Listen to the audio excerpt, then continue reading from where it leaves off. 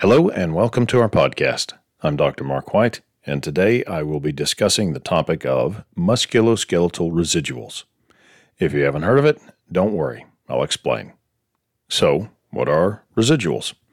Here's what they are and how we think about them. Residuals are the nagging leftovers that remain after an episode of rehabilitation. They represent the unachieved recovery that may or may not be acquired and which still has measurable impacts on the pain, function, and quality of life of our patients. Residuals are observed in nearly all categories of rehabilitation. They are so common, in fact, that most studies always show less than full patient recovery. In some cases, this is blamed on funding that limits the duration of studies to something less than that estimated to be necessary to achieve full recovery. Also, some insurance companies, probably most if not all, deem full recovery as unnecessary to achieve patient goals for discharge. In many minds, the residuals are considered so onerous a pursuit with little change over time versus relatively huge expense to change that the benefit versus risk of expense equation is hopelessly unbalanced against benefit. Thus, efforts at chasing finitely small amounts of recovery are deemed foolish. Still others maintain the idea that our current methods of treatment are imprecise, lack power, and are incapable of resolving complaints and restoring function in the vast majority of cases. By the way, you can read about much of this last example in numerous systematic reviews and meta-analysis studies, such as those you can find at the Cochrane Collaboration, PubMed, Pedro, and others, that abundantly communicate to us these realities. I will speak about this more in just a few moments. So, in short, most scenarios inform us that patients will just have to live with their residuals. However, this is not the only way to think about residuals. First, a little background. In my practice, I see a larger proportion of patients with chronic issues than either acute or subacute combined. My average patient has already visited 2 or 3 other rehabilitation providers before seeing me. The range is 2 to 10. They all have residuals.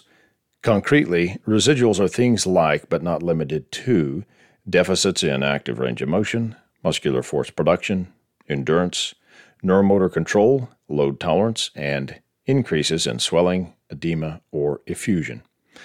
All are exceedingly common, as is residual pain at rest, which worsens with activity. These residuals have a corrosive effect on patients long term. They tend to get worse. I think of these kinds of residuals as clear and present risk factors for musculoskeletal deterioration.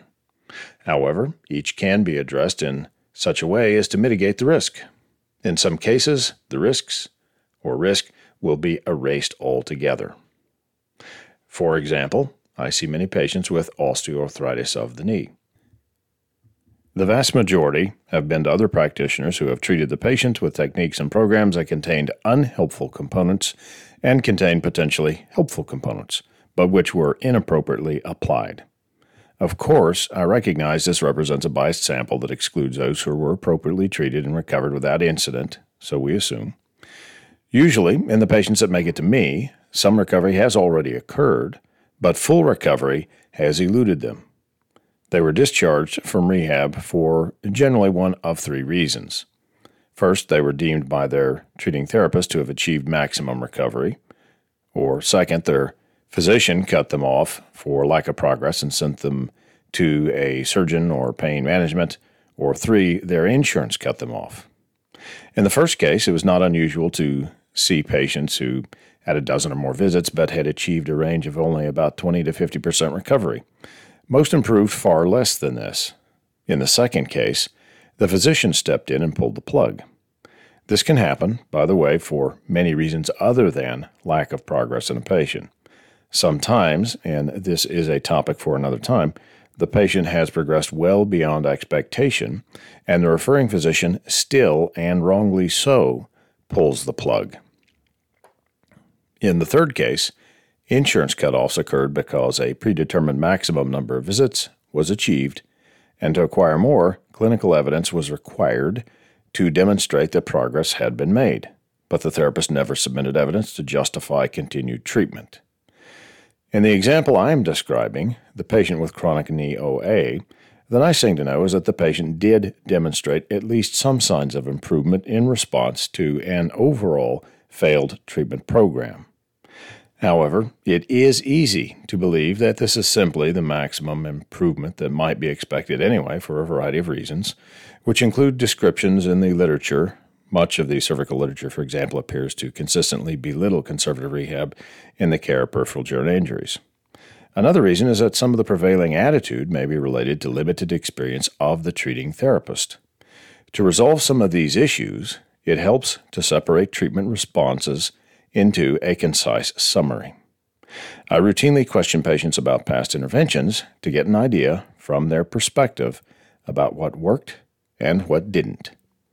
From this information, it is possible to forensically reconstruct contents of the treatment cycle and distill what the most likely contributory actions and events were to stimulate improvement, as well as the detriments to improvement.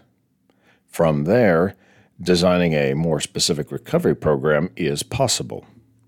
A huge set of clues in this process therefore involves the patient answering three basic questions. First, what past treatment or treatments helped the most? Second, what past treatment or treatments seemed to be unhelpful or even harmful and stopped progress? 3. What residuals remain? With regard to residuals, we clinicians go on to quantify them. Maybe it's active range of motion, maybe it's localized strength, endurance, or both, or motor control deficits, swelling or insufficient load tolerance, inadequate sleep, or a combination of all of the above, or even something else. Whatever it is, figure out what it is that is holding the patient back, retarding their recovery, and target that problem. Many times, in fact, most times I would say, it isn't just one thing, it is a combination of things, a fairly standard combination of things. In my world, it often boils down to an issue of dosing exposure to helpful activities and limiting exposure to harmful activities. I know, it sounds so simple, too simple. And it is. Patients are complicated. With an infinite seeming list of possible complaints and contributors, but most of these are distractions from the underlying problem. In the example of the patient with chronic knee OA, whom I mentioned earlier, she was in her 60s, underwent 12 weeks of therapy at a clinic with no meaningful change, and used up the majority of her easily accessed insurance benefits. Her problem, in reality, was not that her recovery was limited due to her age, the severity of her complaints, non-compliance with clinic treatments or homework, or the usual scapegoats, including psychological domains. Instead, her problem of little recovery, despite the effort put in, was one constrained by the rules of mechanobiology. Nothing more.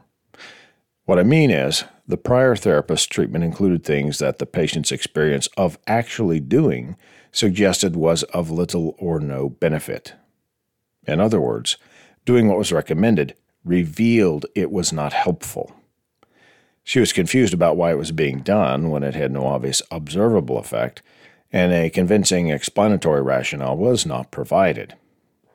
From my perspective, what was potentially useful was underdosed in volume and overdosed on load, among many other problems. So I knew what to avoid, and I knew what to concentrate on. After 6 visits in my care with demonstrable progress, this patient's insurance cut her off. I called and wrote to them, explained the nature of her problem, documented her starting point with this chronic problem, the prior failed conservative treatment, and the success of her new program with me to date. Objective measurement data in my report gained us another 6 visits of the 18 I projected were necessary to resolve her issue. When we began, she had achieved at the prior clinic, by her estimate, less than 20% improvement in her condition and plateaued. By her admission, this was not enough to justify continuing at the other clinic. That was why she sought me out. After the 6 additional visits, she was again forced to stop her clinic visits. I wrote to her insurance again, spent several hours playing phone tag and engaging in conversations with low-level blockers, mid-level managers, then upper-level managers. I was able to convince them that it was less costly to finish the rehab and thereby reducing or eliminating her risk factors for relapse and worsening than it was to bail on her physical therapy and pay for a more costly surgery and postoperative physical therapy in her near future. To put it simply, it was cheaper to pay for her rehab now to fix her problem than to pay for her surgery later, after which she would still need PT anyway. That was why, after all, she embarked on physical therapy in the first place, to hopefully avoid surgery. We completed her physical therapy with 21 visits over about 3 months. The extra visits were predicted as a consequence of the interruption in treatment, which was also explained and ultimately documented. Cartilage requires ongoing appropriate stimulus, and removing it risks losing some beneficial gains, plus a lag time exists to re-stimulate chondrogenesis after resumption of the complete rehab program if the interval between treatments is prolonged. So, what did she get for her efforts? To put this in perspective, her residuals for 6 years of chronic knee pain related to OA included the following: a lower extremity function score of 20%, a subdomain of the patient-specific function score for stair climbing was 0 via a reciprocating normal gait. She could do one step at a time, raising and lowering with a good leg and using a handrail, but if no handrail was present, she was unable to navigate stairs unless her husband assisted her. For gardening, she was also a 0, mowing her lawn, 0. Walking distances and speeds were around 25% of normal. Pain was 2 to 3 at rest, and these scales are 0 to 10, by the way, for this portion, rising quickly to a 6 or 7 with activity, and was punctuated by severe spikes of pain to 8 or 9 when trying to climb stairs, walk fast, pivot, or carry loads while walking. Her global function was rated as a 4 out of 10, so 60% impaired, and her quality of life was a 5 out of 10, so 50% impaired. MRI indicated areas of denuded chondral surfaces, medial greater than lateral, and crepitus was present with all movements of the knee, and she had 2.5 centimeters of knee effusion compared to the opposite and asymptomatic side. Her load tolerance for stair climbing was 18%. Walking at a self-selected pace of 1.2 miles per hour for 6 minutes maxed her out. That's about 140 yards.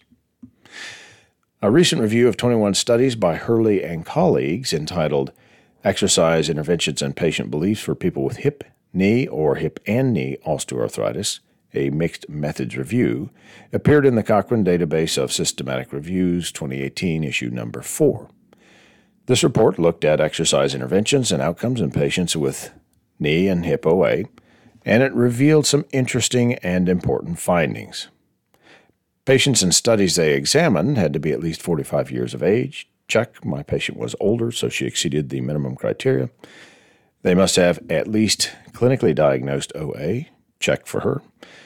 They must be enrolled in land-based or aquatic exercises. Check. 20 studies were land-based, and a separate review by the Cochrane Group examined aquatic exercises too and produced about the same result as this particular study. Also, exercises should follow principles of treatment recommendations for this population. Check. Which does allow, by the way, for some variability, and this is key, particularly because of how we select and dose interventions.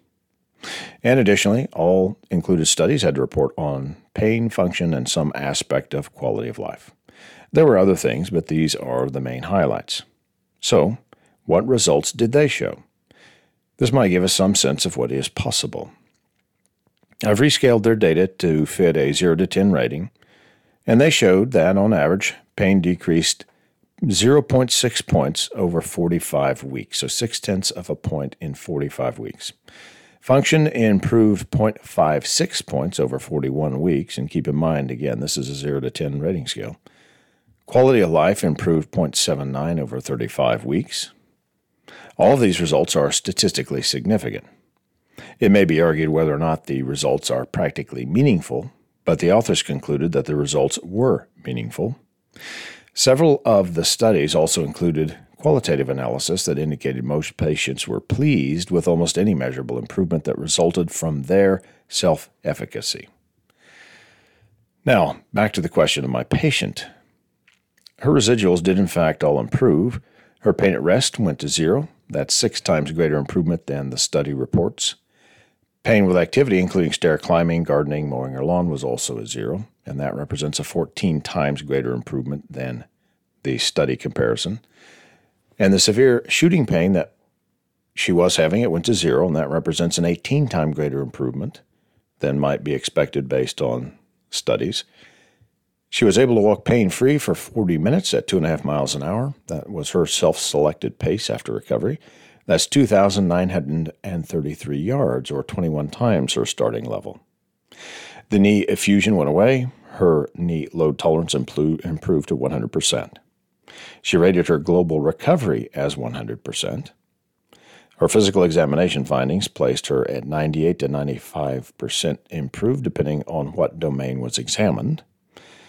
Accounting for measurement error, these values are all within allowable margins and no longer presented as risk factors.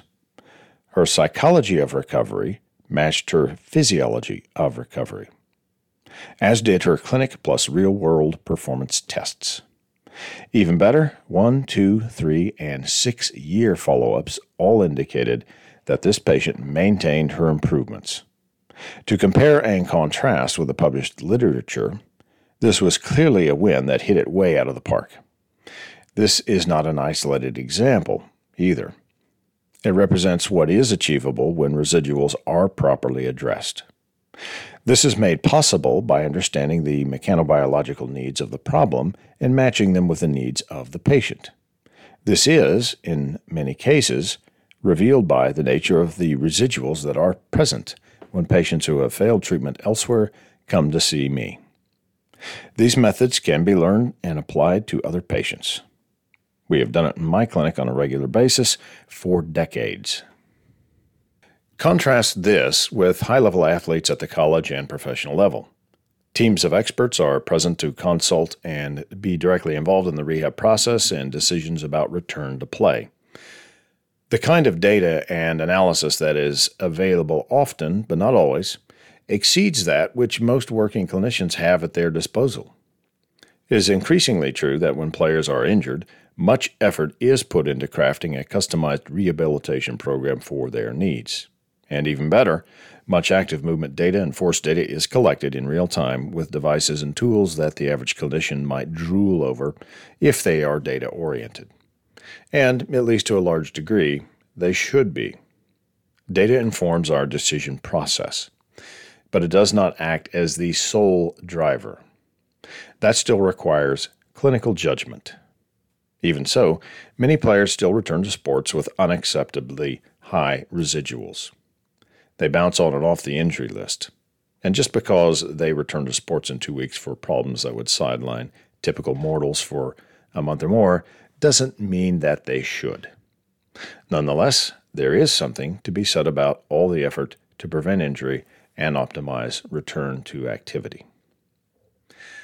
A new article released ahead of print and set to appear in an upcoming issue of the JOSPT paints a clear picture of the lingering effects of residuals, titled Youth with a Sport-Related Knee Injury Exhibit Significant and Persistent Knee-Related Quality of Life Deficits at 12 Months Follow-Up Compared to Uninjured Peers. It examined high school athletes with knee injuries. What they found was that the effect of injury persisted over the course of the year-long study period. At various time points along the way, they observed improvements in things like pain, activity level, activity participation, strength, fear of re-injury, and quality of life. The largest cohort, over half of the study subjects, had suffered ACL injuries, and most of them had subsequent surgical repair. The second largest cohort suffered collateral or other ligament damage, and the third largest cohort suffered meniscal injuries, and a smaller cohort had mixed injuries. The intermittent and constant OA pain at initial visit scored a mean of 3.3 points. At 6 months, it reduced to 1, and at 12 months was 0.4. Knee extensor torque peaked at 1.913 newton meters per kilogram in the uninjured comparison group and improved in the injured group from a baseline of 72% of this norm to 89% at 6 months, then 93% at 2 months. Function scores based on the MVPA or Moderate to vigorous physical activity expressed in minutes per week was at baseline 75% of normal, then 60% at 6 months, and 76% at 12 months. Thus, overall mean function was only 70%, with a large dip halfway through the follow-up period, and this is mostly related to the post-op surgical period for the ACL repairs. However, during this time, the quality of life score derived from a subset of the Coos score and rescaled here improved from 3.8 initially to 5.3, then 6.9. So, high school athletes with knee injuries accrue residuals as follows. Pain after 1 year, 4% deficit. Knee extensor torque, 7% deficit. Function for moderate to vigorous activity, 24% deficit. Quality of life, 31% deficit. This demonstrates significant incomplete recovery in several different domains of interest, and this is at the end of the 12-month observation period. In the case of pro athletes with clear-cut goals of resuming 100% of expected sports-related function with, hopefully, minimized risks, precise measurements that are meaningful and monitored are essential. The same is true of high school athletes or any other population with neuromusculoskeletal injuries. Risks we can observe as residuals. They can and should be addressed. Some of the main takeaways about residuals. First, residuals are the nagging leftovers that remain after an episode of rehabilitation. They are the fractional remains of pain, disability, and loss of quality of life, range of motion, strength, load tolerance, etc., that lurks after the end of many physical therapy episodes of care or after a phase of treatment. Second, study designs almost by default leave some recovery that is possible on the table. Those are residuals. Judging realistically achievable outcomes when looking at these kinds of studies might leave one with a false impression of what is possible. Third, insurance companies have abundantly published that achieving full recovery is not only not possible, but even not desirable, as the patients ought to be able to achieve additional recovery on their own while following a well-designed home program. That's from their perspective, the insurance perspective. Which makes me wonder, have they seen the compliance rates? This is a kind of built into the system guarantee for residuals to exist. Fourth, in return to sports or work, but especially pro sports with huge amounts of money on the line, teams of support personnel are tasked with making as certain as possible the athlete has little to no meaningful residuals. They need to know, ideally, whether or not the athlete is fully prepared to return to their sport. They seek to minimize residuals. Fifth, in return to activities for anyone other than in pro sports, it is also still a good idea to seek to minimize residuals. 6. Residuals represent risk factors. This means they may be predictive of future inability to maintain conditioning. They may lead to deterioration or even outright injury. 7th, the less comprehensive and precise your patient examinations are, the more likely you are to miss important residuals. And 8, understanding residuals presents an opportunity to refine our delivery of care to optimize patient recovery across multiple domains of interest. I'm Dr. Mark White. That concludes our talk for now. Thanks for listening. And, as always, may you and your patients be well. That's all for today.